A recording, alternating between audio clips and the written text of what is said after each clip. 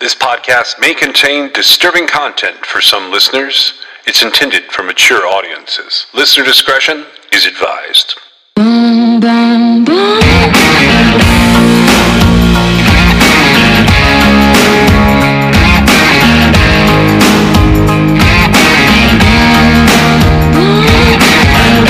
This is True Crime XS.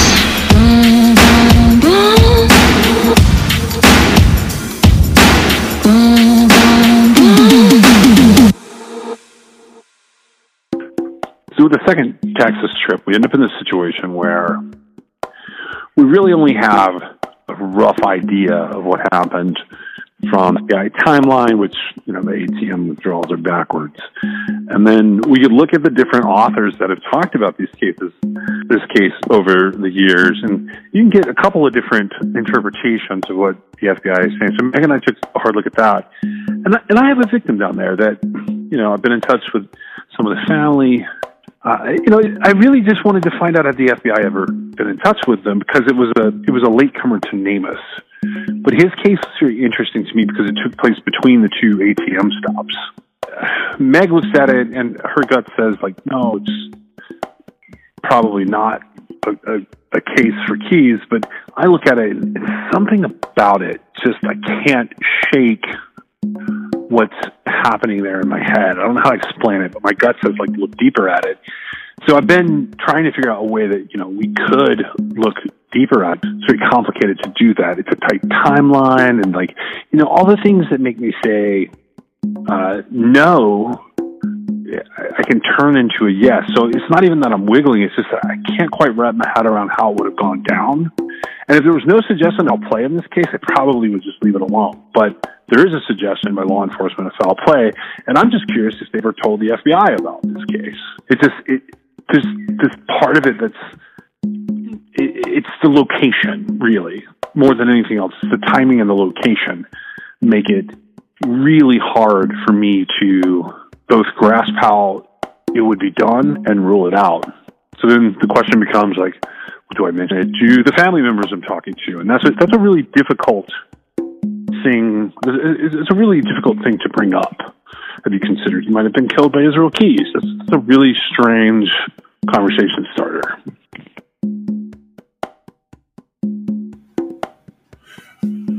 You said something that was interesting the other day. I'm gonna mention it here. It was that all of this stuff that was going on the first trip to Texas, when Keys goes down there, one of the things you have to keep in the back of your mind as you're sort of vetting this and figuring out what he would have done and would not have done as he goes on this cruise and then he comes back and he misses his flight is, we know he set a fire and committed a bank robbery. That's correct.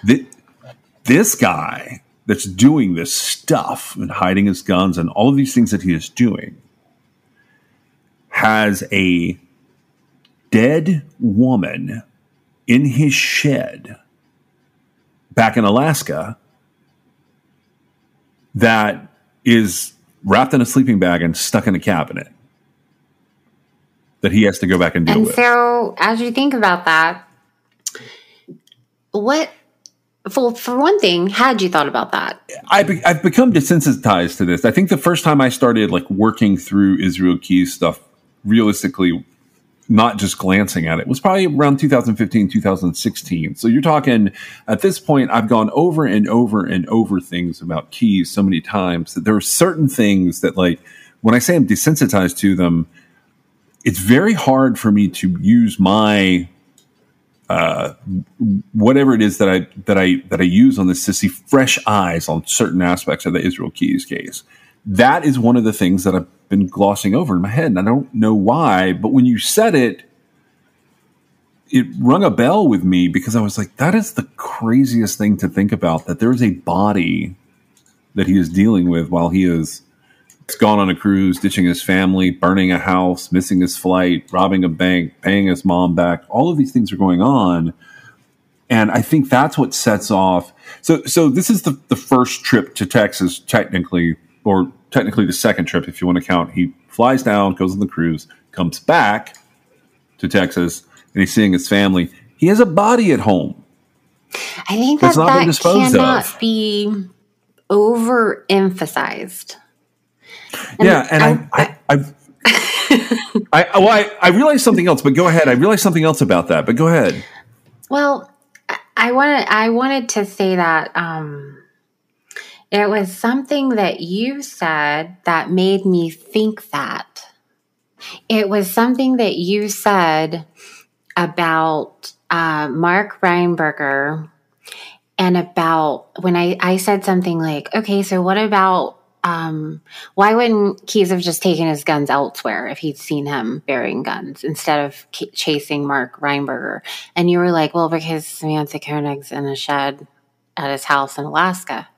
And I'm like, you know what? You're absolutely right. So why the hell is he doing any of this stuff? Right. And some of it's not speculative. He's documented, robbing the bank. He's documented confessing to the fire. So, people got hung up on James Tidwell, who could only have really happened in this time frame, because by the time Keyes comes back down, people know that Jimmy Tidwell is missing. So it couldn't be on the second trip. And he's not, that's not really the best way for this to go down, for Jimmy Tidwell to be on the second trip. It makes no sense. So it has to be on the first trip. And it's really just because of the hair under the hard hat. That's really the only thing that makes people think Jimmy Tidwell had a hairstyle that's sort of similar to the hair that was under the hard hat when Keyes was robbing the bank there on the first trip to pay his mom back. Or what? It's the most bizarre thing. So little things like that come up for me. And when you said it, I just wanted to make sure that I'm saying it so that people listening to this understand that this person that we were talking about in the last episode, where, he's on this trip down to Texas. Actually, by the time this airs, there's a Wyoming thing that's in there because it's a placeholder in time for me. But so he has one trip to Texas. We've covered that, and I just want to make sure that people understand that he has a body at home. He's not traveling with the person that he lives with at this point, and he has a body at home in Alaska, in a shed, in his driveway, and it's not his house up there is not in a remote location. It's in a little suburban neighborhood. Right, but it's so cold. He's confident that she's frozen and she's wrapped up. And the house the storage building is double locked. Right. So he was very, very confident in what he did. So he's extremely confident about that. But it's also at the same time that it's confident, it's a sign of taking too many risks. This is part of what I consider to be decompensating. So it's one thing to leave people in the basement of a farmhouse that you've killed. Well, there's no way he could be tied back to that. Right. But it's a completely different thing to have a body in a shed, and that shed, it's in your driveway. Right. That part makes me think that he was unraveling at the same time that he was being confident and getting away with some of this. I have two questions for you as we start this episode. One is, he supposedly realized his rental car had been caught on a surveillance camera and then swapped his rental car and ended up getting the same rental car. Do you remember this whole story? I do, and I just want to point out this is on the third trip. Yeah, so this is a trip where Samantha Koenig's body has been disposed of, and he is having to rush back down because he has two sisters getting married. That's correct. I have never found documentation of that happening. And the reason it's important to me, and I'm still looking for it, I know it's in here somewhere. It's mentioned in American Predator. I can tell you, he went in, complained to get a new car, and they gave him a new car that was exactly the same as the old car. I was just trying to find out where in this, I was trying to find a date and time for that roughly. Do you know where that is? Well, I can look for it and find it, but no, I don't know right off the top of my head. I probably have it in my notes.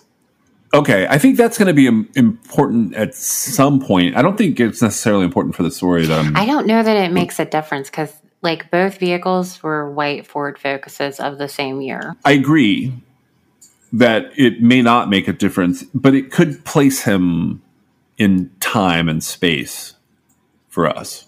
Because we're getting to the very last of his... This is right before his arrest that we're about to talk about. Right. Well, if that's an important thing, I can go find it. I just didn't know you needed that. No, I didn't know it till I started talking just now. What do you think? What difference do you think that's going to make? I mean, I'm just wondering.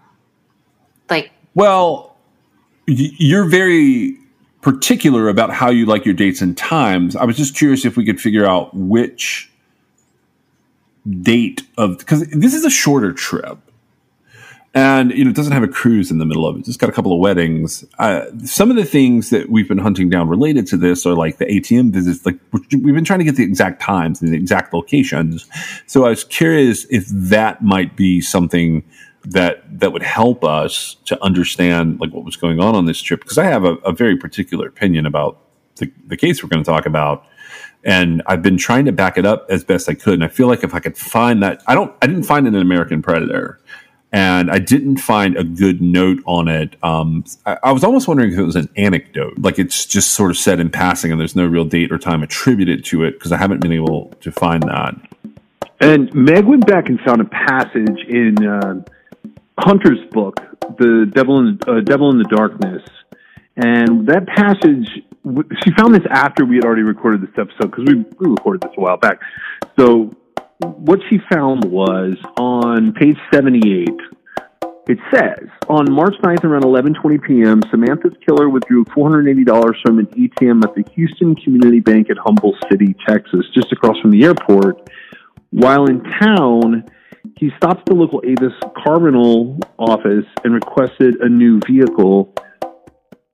With a different car, he would have blended back into anonymity and disappeared, and law enforcement's only solid lead would have turned into a wild goose chase. But fate, or the hand of God, intervened and handed investigators an incredible break. The man who stayed a step ahead of the police received another car, but due to limited inventory on hand, the Avis agent gave him the same make and model car he'd had before. Not only that, same color, too. When he pulled out of the rental car parking lot with a new vehicle, he was still driving a white Ford Focus.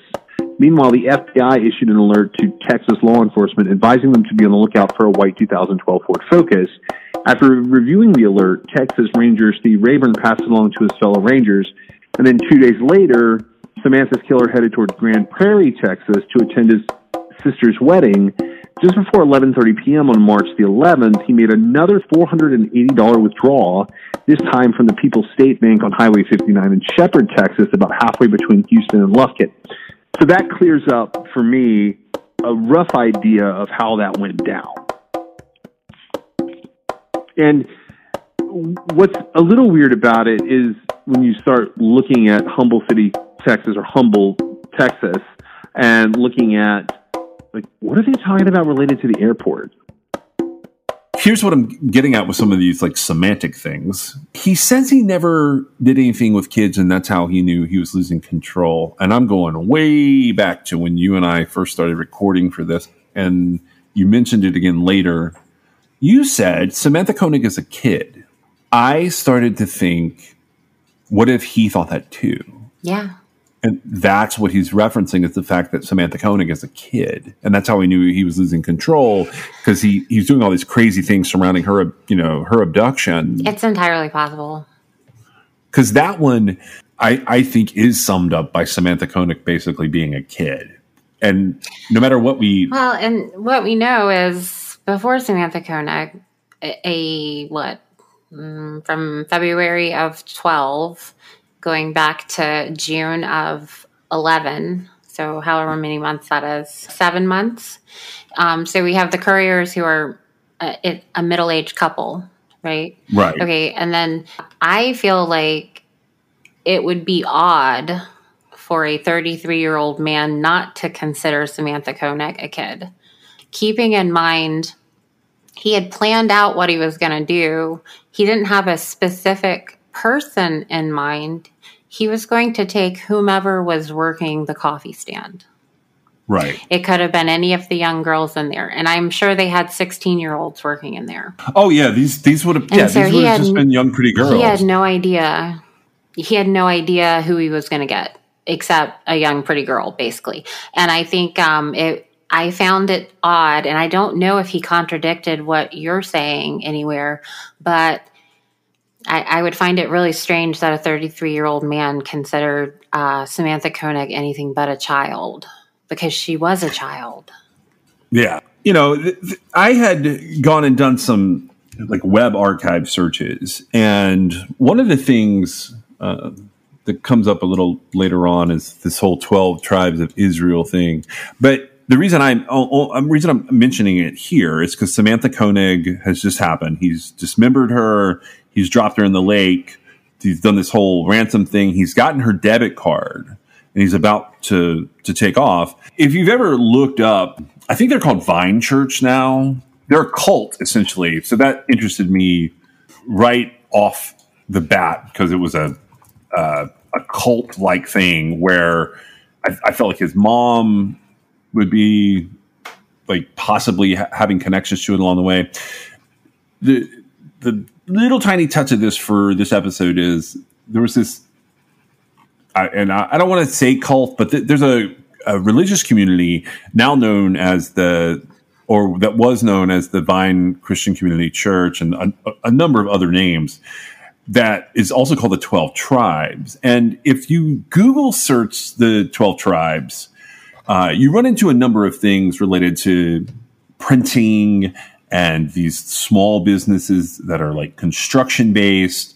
And again, you have to do the web archive search because if you do it now, they're major companies like Yellow Deli restaurants. But one of the things they had going on back in 2012, they ran a chain of restaurants called Common Ground Cafe Restaurants.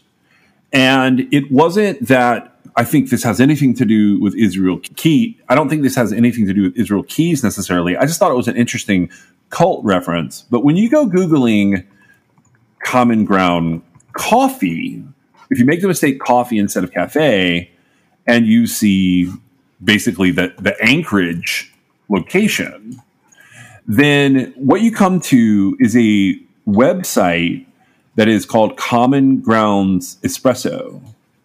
And if you go to commongroundsespresso.com through just searching for common grounds related to the 12 tribes, what you see, and even in 2012, is 20 or 30 smiling, beautiful 17 to 22-year-old girls. Every single photo they have is a beautiful girl smiling.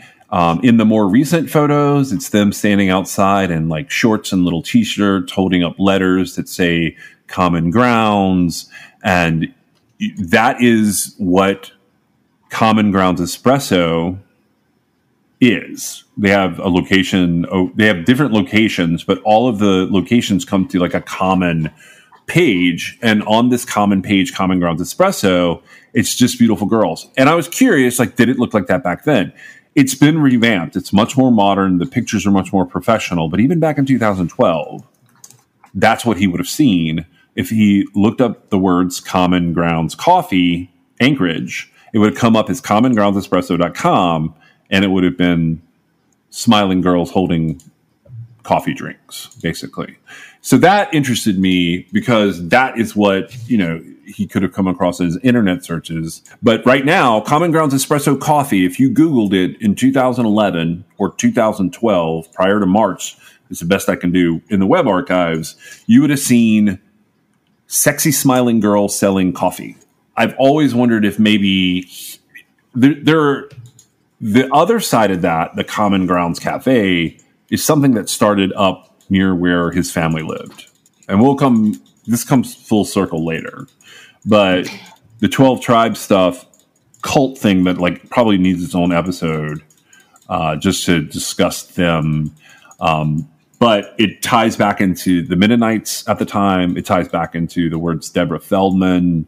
There's a lot of like things I think I could prove with having his actual browser cache rather than just photo files, that I think he probably wasn't even looking for Common Grounds Espresso per se. I was always under the impression that he had just gotten coffee at those places, or like during the summer, whatever they sell. And I always was under the impression that visiting the facilities, because there were several like just right there in Anchorage. Right. Like he had made a plan based on sort of the isolation of the booths, so to speak. And so I felt like he had just seen pretty girls work there and that there was an opportunity. That's what I always thought. And I don't know about all the other stuff, but I think you're probably right. I'm pretty sure he even says, like, I had, decided that was what it was going to do. And he'd actually scoped out the situation at least once, maybe more than once, because remember, he was scratching an itch here. Right. And so the impression I always got was that he had thought it through. Now, the other stuff, as far as it having any significance, I have no idea, but I'm pretty sure he talks about just pretty girls in isolated places getting away with it. Well, I agree with you there, and I'm not sure. It's just it's like a thread I'm pulling on at the moment. I've been pulling on it for years, and I'm talking about it a little bit here because this is kind of the last time that Samantha Koenig comes up. And that is an impulsive, like, I think it's impulsive. I don't think he stalked her. I think whoever the girl in the booth was that night was going to be... He did not stop. When I say he was scoping it out, he was scoping the situation out. Yeah, no, I'm with you. It would have I'm been saying whoever happened to be there. Right. It doesn't, like, it could have been any one of these 15 people that pop up when I do this web archive search. It could have been any of them. If they were the girl working the booth that night, it would have been them. And that's sort of, that randomness is what I want to talk about. Because when Keys gets her debit card and when he makes his trip back to, like, he starts in Vegas, essentially, he's coming down for a wedding. What's interesting about what he does that's so risky with Samantha Koenig is related to her ATM card. And he tries to use it up in Anchorage. He has to fly down to Vegas because he says that's the only plane ticket he could get. And essentially goes Anchorage, Seattle, Vegas. When he does this, he said one of the interesting things that he says to the police is that he was taking his daughter to see the Grand Canyon along the way. But we know now that what he was really doing was taking a long drive and stopping to get money from the ATM. Now, do you know how many total ATM trips he had? While he was traveling? Well, just period. I have listed as 2 happening in Alaska, but right. 4. But they're almost like testing it. One of them's like testing it, the balance maybe. And there's 4. There's 4. Okay. So then he comes in to, I'm just trying to put this in order really quick so that people have kind of an understanding of where I'm coming from, why I'm saying all this insanity that I'm about to say. In the FBI's timeline, they pick up with Keys. So he basically drops off in Wyoming in September of 2011, as far as the official timeline they released to the public. It picks up again on 2/1/2012, which is the date that Samantha Koenig was kidnapped and murdered. They go through the first trip to Texas. Now, he posts a ransom note on February the 24th, 2012. And on February 29th, 2012, he attempts to withdraw or checks the balance of the account.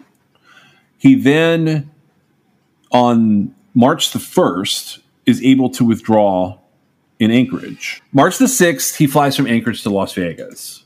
March the 7th, he uses the ATM in Wilcox, Arizona. March the 8th, he uses the ATM in Lordsburg, New Mexico. Now, he has 2 more transactions on here. One is listed on the FBI timeline as 3/8/2012 in Shepherd, Texas, that there's an ATM withdrawal. And then the other is on 3/10/2012 in Humble, Texas. There's an ATM withdrawal. Does that sound about right to you from saying I'm reading the timeline there, but does that sound about like how you understood it to go down? No. Okay, how did you understand it to go down? Okay, and this is based, I'm actually regrouping here. So based off what you sent me just before we started. Let's see. I have that.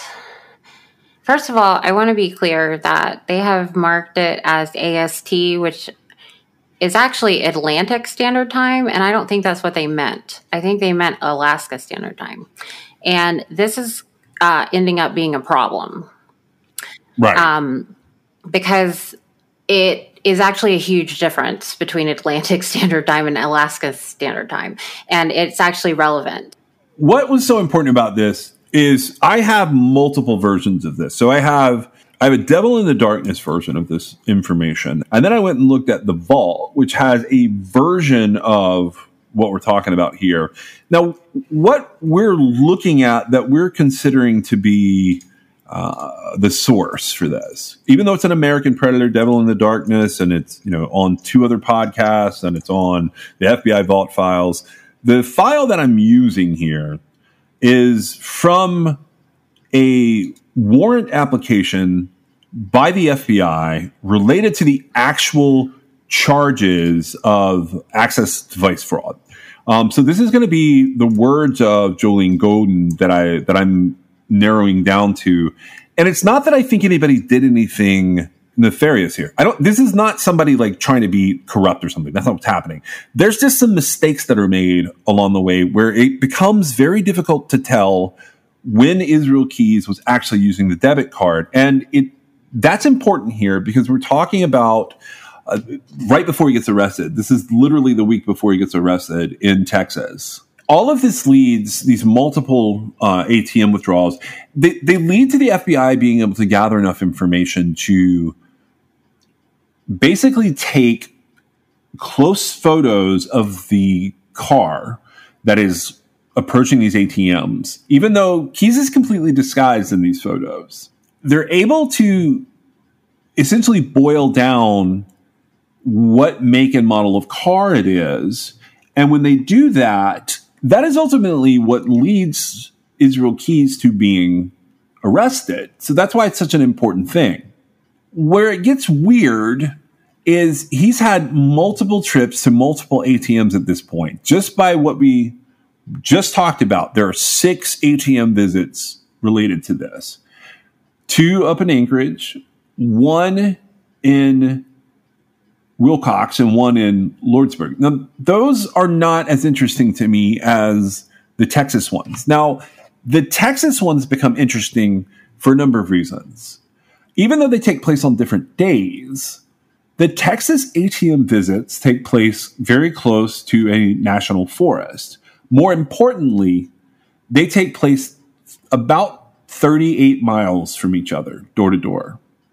So if you were to drive from one ATM location to the other ATM location, it's just under 40 miles.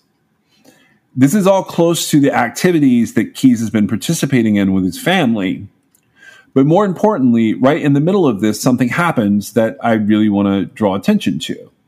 So when I was reading the American Predator version of these ATM visits, here's what her account of all of this is. And so, to be fair to Maureen Callahan, she is basically pulling from what were be on the lookouts or attempt to locate flyers.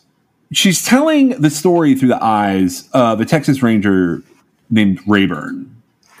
And Rayburn is ultimately responsible for Keys being in custody. So that's important to remember.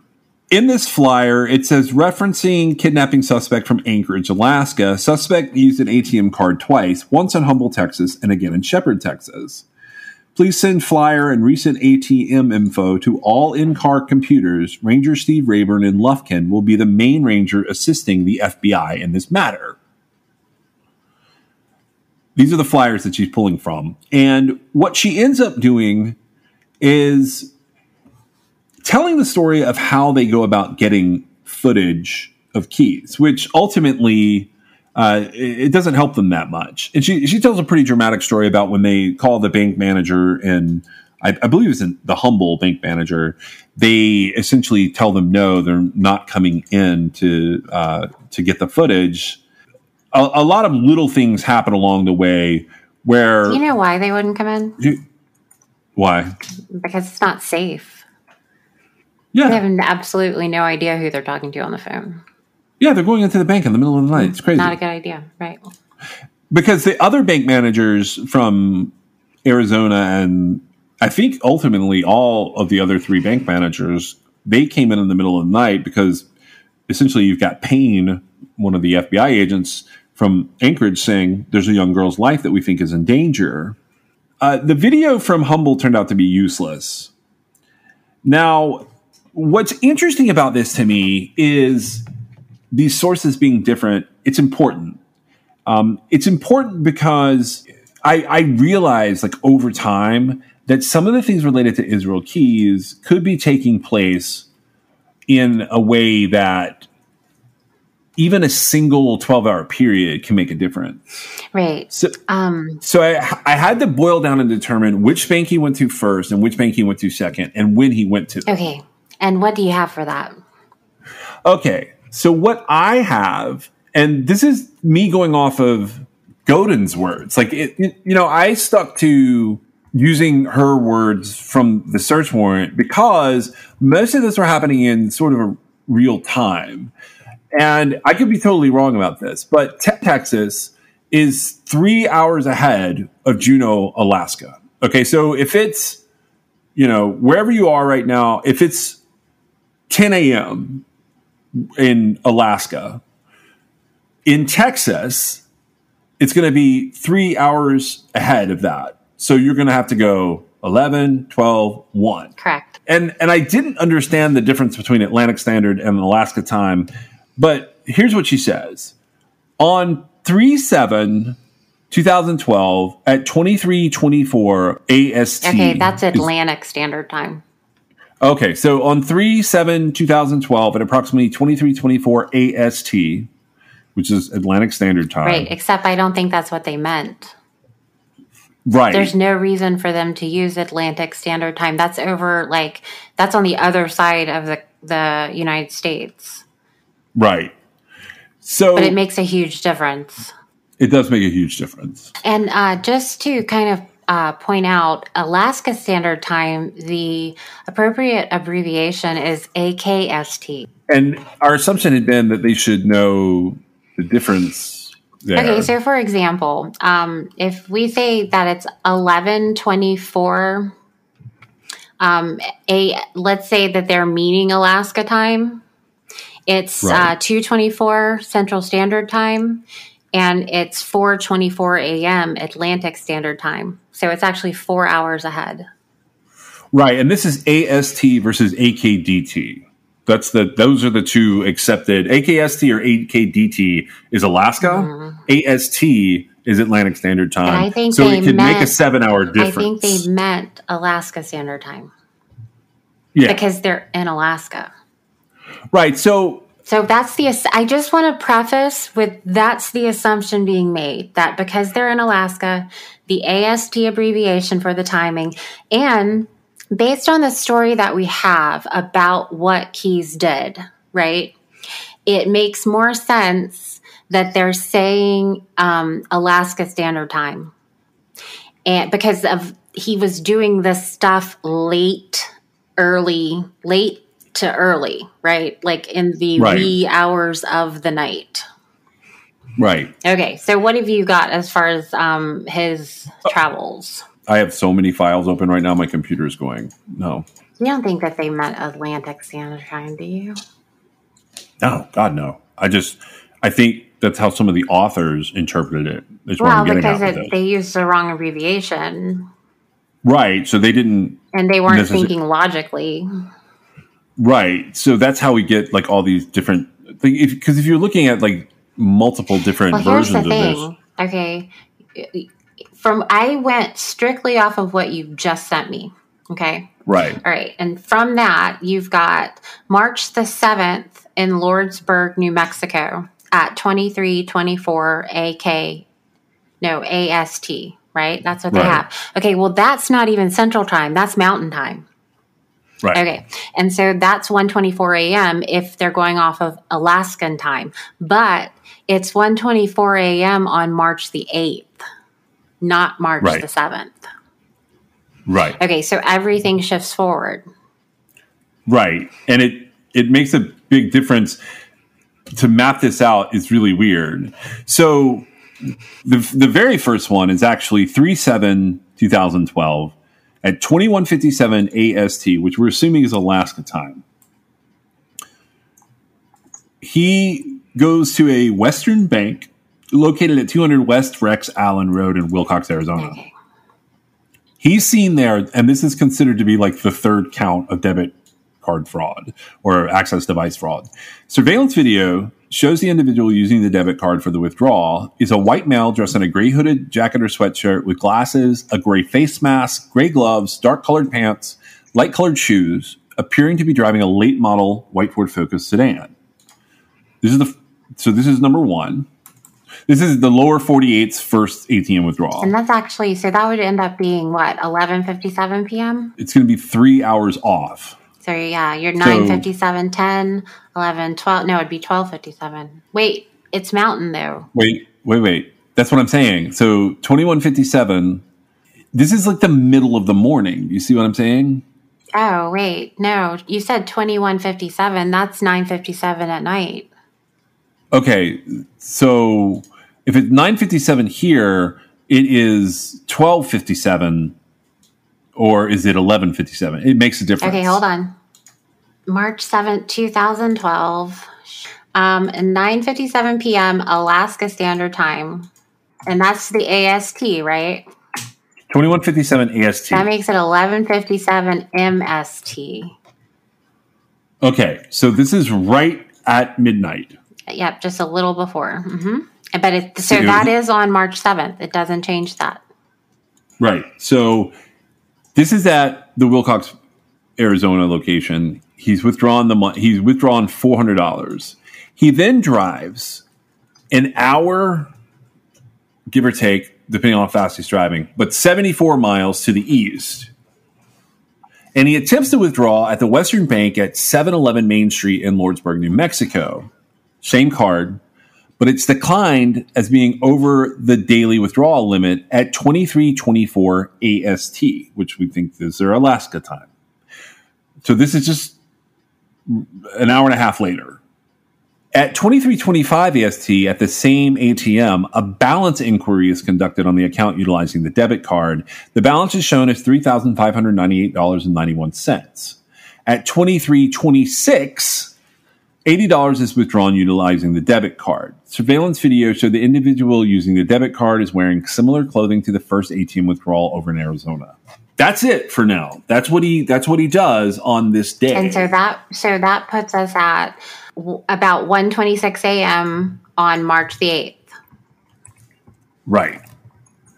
So we know that he shows up after driving. This is essentially 1,000 miles that he's got to drive from this ATM withdrawal to where his mom is 1,000 miles. He's got to drive 1,000 miles with his kid in the car. The next thing that we have is on 3/9/2012 at approximately 23:23 AST, but now in Central Time. Right, and so that would be 2:23 a.m. 3/9/2012, 23:23 AST. Okay, and so that makes it 2:23 a.m. March the 10th, 2012 Central Time. Right. So he withdraws $480. He's adjusted his withdrawal amounts to max out for the day, incorporating for the fact that there's probably going to be a fee in there, and he's got to go by multiples of 20.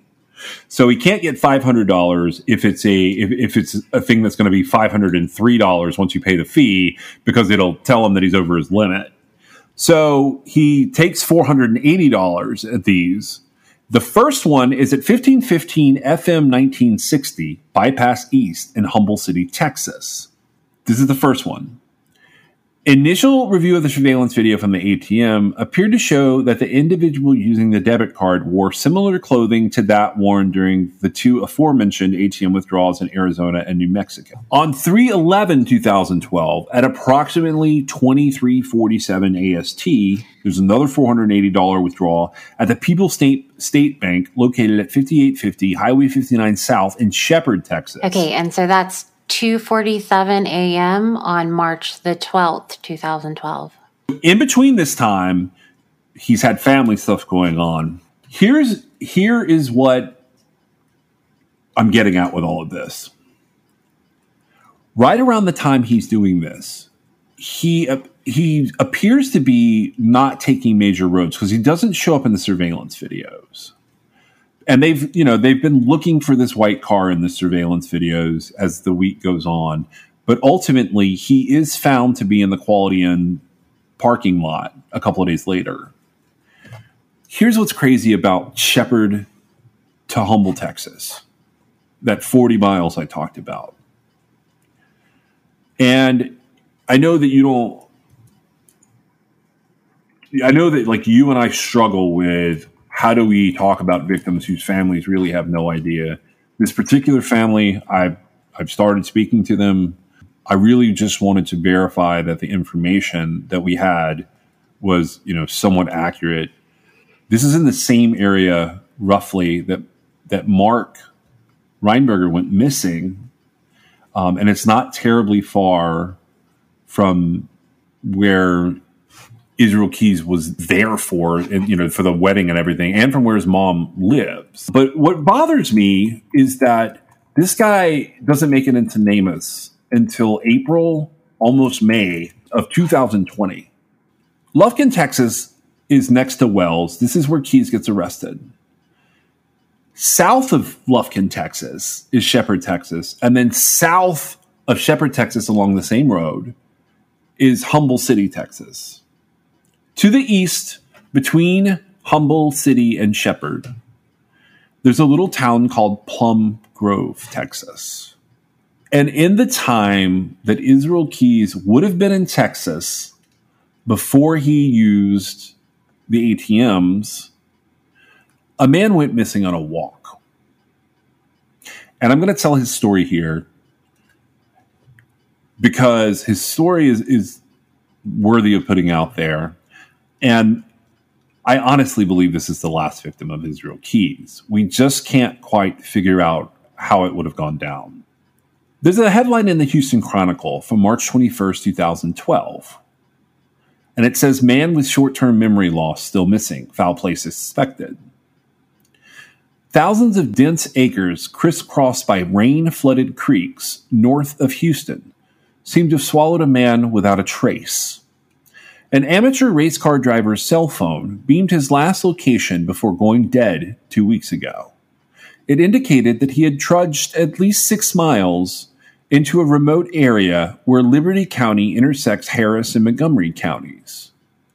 In his last cell phone conversation, Dennis Rogers, 54, of Plum Grove, said that he was lost and he was confused. He was unable to be more specific because 4 years earlier, he'd suffered a major heart attack that destroyed his short-term memory. While he could remember things from his childhood, he might not remember what happened 20 minutes earlier, his former wife, Tammy Rogers Lacaze, explained. Now, the mystery surrounding his disappearance has deepened because of conversations overheard at the No Tab Bar in New Caney and postings made later on Facebook. These remarks hint that Rogers may be the victim of foul play. Rogers suffered a cardiac arrest in 2007 while sitting in his souped-up Chevy Camaro preparing to race at the Evadale drag strip near Beaumont. When he kept revving his engine and failed to move forward, a mechanic rushed over to see what was wrong. He found Rogers was slumped in his seat, turning blue.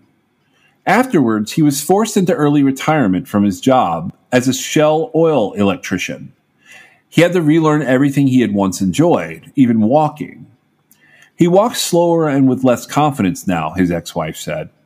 Yet, unless it's raining, he could still walk nearly every day around the loop that circled his home. Justice of the Peace James Metz, who has known Rogers for 10 years, described him as gregarious, stopping for friendly chats with his neighbors as he took his daily walk.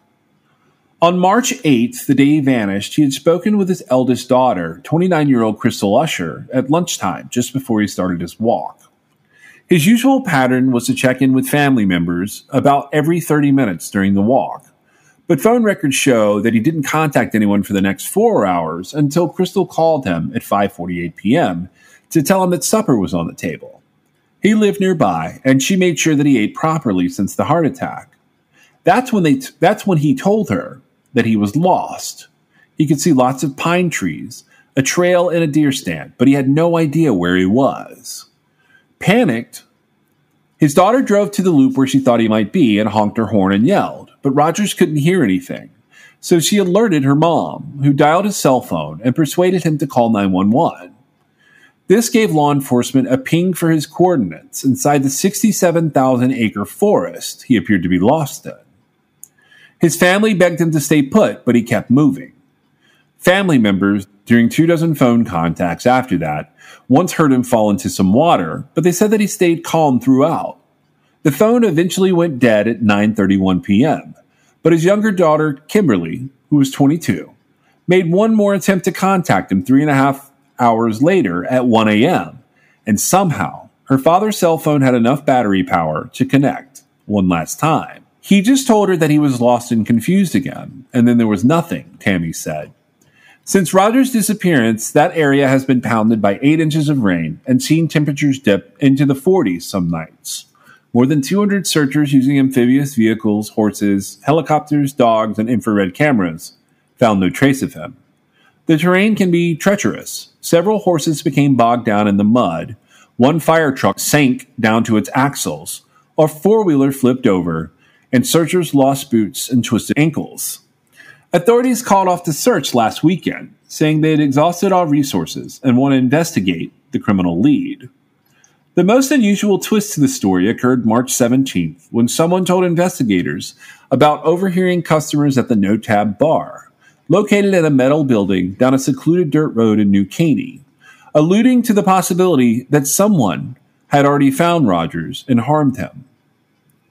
Liberty County Sheriff's spokesman Rex Evans would not elaborate, except to say the unidentified tipster also provided copies of a similar discussion made on a Facebook page. Evans says law enforcement has identified 3 persons of interest to talk to about this information. 2 refused to discuss anything or take a polygraph without a lawyer. The third was never found. Both Crystal and her mother say that Rogers has never strayed from the loop and wandered into the woods before this. Both also wonder what happened during that 3.5-hour gap when Rogers had no contact with his family before he reported being lost. He had no credit card and only $20 in his pocket. It's weird. I can't see why anybody would harm him. So that's like the main article that sort of encompasses what happened to Dennis Rogers. There's a lot more to read about him. I have gone through multiple police blotters, and there's a missing page down there that lumps him into the missing Texas 40.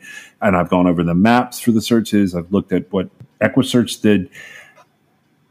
Dennis Rogers, in my mind, is Israel Key's last victim, and I have no idea how he did it. The speculative way that I think he did it is I think Keyes was taking the side roads to avoid essentially surveillance cameras on the highway when he gets there, drops his daughter off, and before he goes out to make this first ATM visit. And it's important, like the stuff that I was reading earlier that is related to the ATM withdrawals is important because the Shepherd, Texas ATM withdrawal doesn't put him anywhere close to Plum Grove necessarily. I mean, it's relatively close, but it's not as close. That's the later ATM withdrawal. What you and I believe is early morning on the 12th of March. But the Humble City ATM withdrawal would put him squarely in line with where Dennis Rogers went missing when he went missing. Okay. So this is where I get confused, and actually that sort of clarified it for me. I have, and you can correct me if I'm wrong, the Humble City ATM withdrawal as being on at 2:23 a.m. on March the 10th, 2012, Central Time. Yes. Okay. And then I have Dennis Rogers going missing on March the 8th after lunch. Correct. Okay. He was last heard from, I think about 1 a.m. on the 9th. Right. Okay. And so the Humble City, Texas ATM withdrawal is actually about 25 hours after the last time Dennis Rogers was heard from. Correct. Okay. So I have an ongoing beef with Texas in general.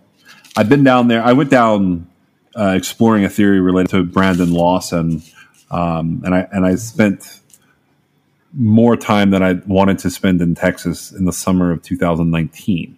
It is a place that, generally speaking, if you've been to Texas, you've seen most of what Texas has to offer as far as its remote areas. It doesn't get much thicker than the area that I was looking in.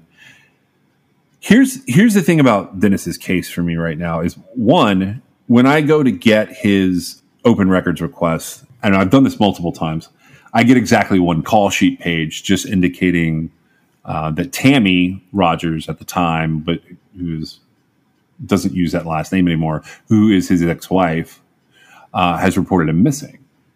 And so this comes in on 3/8/2012, and it sort of spells out that he's missing and that there have been a couple of attempts to locate, and then it describes what he was wearing. So he was wearing he's a 54-year-old man.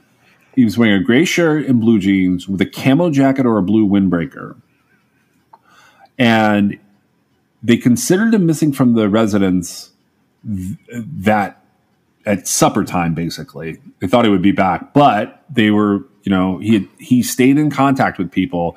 And as you go back through his day, you can, exactly like it read in that article, they do have contact even after he's reported missing. They just never find him. Okay. And so I want to point out something here, because I don't necessarily agree that Dennis Rogers is a victim of anything except maybe being succumbing to the elements. However, so I followed what you were saying as far as the ATM situation goes, and I felt like that more than likely ruled Keys out as opposed to ruling him in. However, now that I've laid it all out, I realize something. And I think this could absolutely be relevant to your point. Okay. So you've got Dennis Rogers having lunch and speaking with one of his daughters, and then he is on his walk. They hear from, and then she talks to him again at dinner time. And so they're saying there's a 3-hour window of time here where he went on his walk and managed to get lost, right? And so this man has short-term memory problems. So let's see, I think it's like 5, she said she called him at 5:48 p.m. So they're essentially saying that from 2:48 p.m. until 5:48 p.m., he was doing something that they can't figure out what it was, and it ended up to him ultimately being missing. Okay. Right. So under the circumstances that we know for certain, assuming that the AST used in documenting Keys's ATM withdrawals time-wise, assuming that they meant Alaskan Standard Time, he is in Lordsburg, New Mexico at 1:26 a.m. on March the 8th, 2012. It would take him roughly 13 hours to arrive in Plum Grove. Now, we don't have any information that he went to Plum Grove, right? But I'm saying, to lend credence to your theory, that 3-hour window of time is exactly the window of time Israel Keys could have arrived in that area had he gone. Right. And that is something that's interesting, because if he's driving all night, leaving at 1:26 a.m., he's going to end up, it switches to Central Time once he gets to Texas. And so he's coming into, where did he go first? To Humble? He does the ATM withdrawal at Humble, but we think that he went to drop the kid at Wells or Lufkin, okay, which they're side by side. And so the timing, it really does. So not so much for me anyway. The the ATM situation, except that does mean he was driving around, right? I have a feeling he was scoping out the situation as far as what had happened to him. Like he thought he had been seen. He was going to be in this area for a little bit longer than he had been. He wasn't in Wilcox or Lordsburg for any amount of time. He just drove through. And so I think he was sort of trying to plan things out. So I think the vicinity that Dennis Rogers went missing, because see, this is what I think. And I don't know exactly how this would have worked, just like you, but I think it would have been he was picked up on his walk. Yeah. Like way before he got lost at all. And I don't know how he ended up on the phone later on. And so I can't explain that, and that makes me lean away from it. But it's very interesting to me that he was in a vicinity that Keyes could have gotten to, because essentially, and you can correct me if I'm wrong, so he would have gone from Lordsburg, New Mexico, driven to drop his daughter off at Wells, see his family for a little bit, and then he probably would have continued on looking to make a plan for getting more money, because he hadn't gotten a whole lot of money at this point. Oh, not only does he have to be doing that, he does it. Well, yeah. And so what I'm saying is, like, it would make perfect sense that he was out driving around in the afternoon time, and Plum Grove would have been on his way between Wells or Lufkin and Humble or Shepherd, right? Right. So he would have gone right through there. And I don't think there's any way that he ends up at this no tab bar thing, by the way. But I'm going to say what happened. No, I don't there. think that's. So, yeah, I don't think it's Keyes there. But there's this. It's not even really a bar. It's almost like some buddies had a garage on a remote piece of property that people came to, and they called it the no tab bar. It's not located in the same place where people would see it if they look it up now, because that's a different thing. But there's still a no-tab bar. It's just not this no-tab bar. There was an extensive search done around the area that he went lost and around this bar. But the rumor was, and this is posted, at the time it was posted on a couple of different Facebook pages. You can't find that anymore because the pages are wiped clean. But essentially, investigators were able to read where a woman in March is talking about the fact that someone at the No Tab bar indicated that they had seen Dennis Rogers getting into a vehicle. And depending on which version of the story you read, they got the impression that the person who put him in the vehicle had done something to him. And the investigators end up clearing 2 of 3 persons of interest related to this, but it took them a long time to do it. It's not in 2012. It's years later, and I don't know how they cleared them. It's just that they, even though they're tight-lipped about it, have said that like that's not an issue anymore.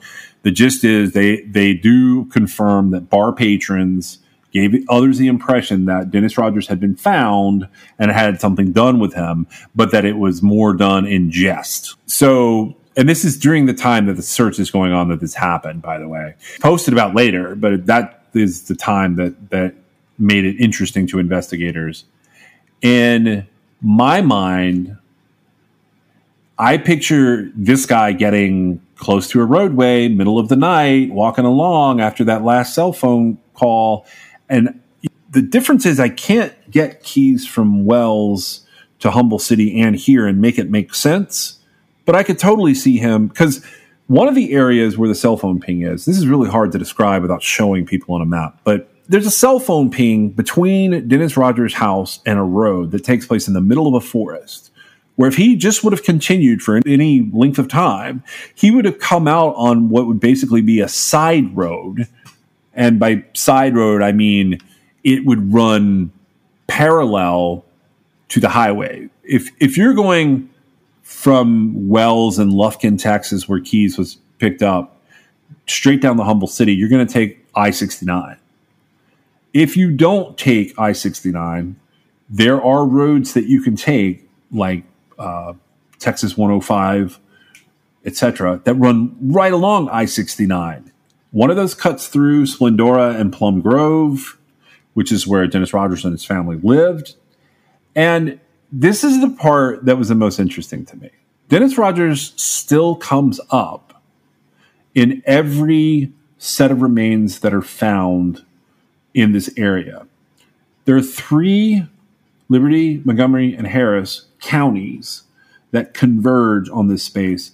And where the No Tab bar is, where Dennis would have been walking had he been from Plum, had he taken a turn one way or the other from the last cell phone ping, is an area known as Lake Houston Wilderness Park.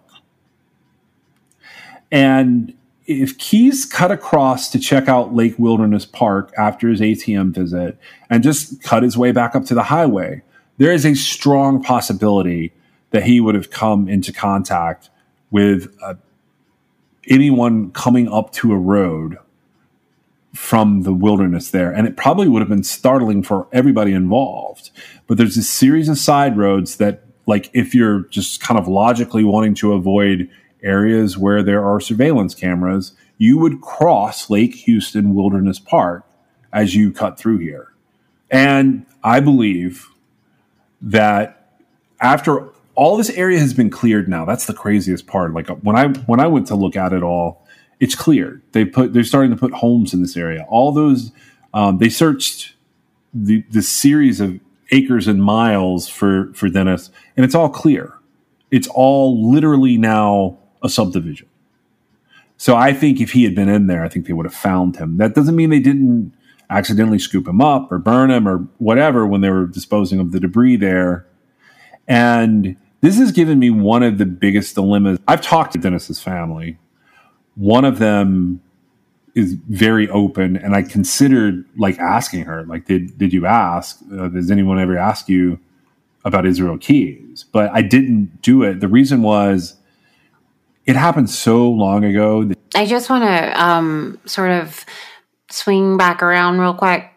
I have felt like his ATM visit to Humble at 2:23 a.m. on March the 10th, 2012, I feel like that would be too late for him to have come across Dennis. I don't think they necessarily coincide, but if he's out there looking, okay, this is what makes the difference for me. So this is going to sound like I am making a lot of assumptions here. I'm just going to go ahead and put that out there. He flies into Vegas after a long trip down to Vegas. On 229 and 3-1, he uses the ATM and the card at the ATM. Then he flies. On 3-7 and 3-8, he uses the card at the ATM and on his way in. But then for some reason, he doesn't use that ATM card again for about 48 hours. What was he doing in that 48 hours? Thank you for joining us for our Cruel Summer episodes, where we go back to looking at Israel Keyes. We are sponsored by LabrottieCreations.com. You can check them out at LabrottieCreations.com, and you can still use the code CRIMEXS for a fun pop pet portrait of your own pet. You can also reach us on Twitter, Instagram at TrueCrimeXS, or you can give us a call if you know anything about any of the cases that we're talking about at 252-365-5593. You can also reach us at Gmail at truecrimexs@gmail.com, and you can check out our website at www.truecrimexs.com. We'll see you next time.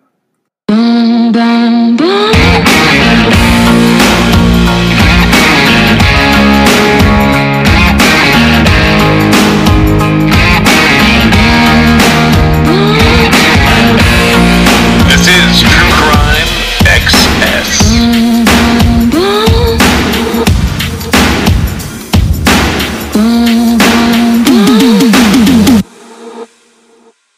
When I interviewed the people in this family, I was really wanting to answer the question, had the FBI ever approached them? And the local police asked them any more questions in a way that made it seem like like they were looking at this, and they aren't. And that's the reason I put it out there. I spend so much time in the middle of the road, straddling the fence, trying to take a position that is neutral. And in this case, I find it really hard to do that. And I don't have any, I don't have any good proof as to why or why not. My gut says because this is potentially the last victim, that there would be more evidence of this than anything else.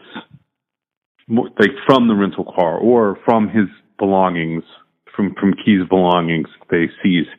There's more of a chance that they could find something about Dennis if he's the last victim than a lot of the other cases. And that part makes me push it a little bit. And I'm probably a little more obnoxious about this case than I am most of the cases I've looked at, because it's towards the end and because there's the possibility of that evidence being there. But the truth is, when the FBI goes on Dateline almost 9 years after Israel Keys has died, Dennis Rogers is exactly the type of victim that they're looking for. The thing is, I'm not even sure that they realize that. All day you climb and right back down the other side. How far will you go? With no guarantee, you know.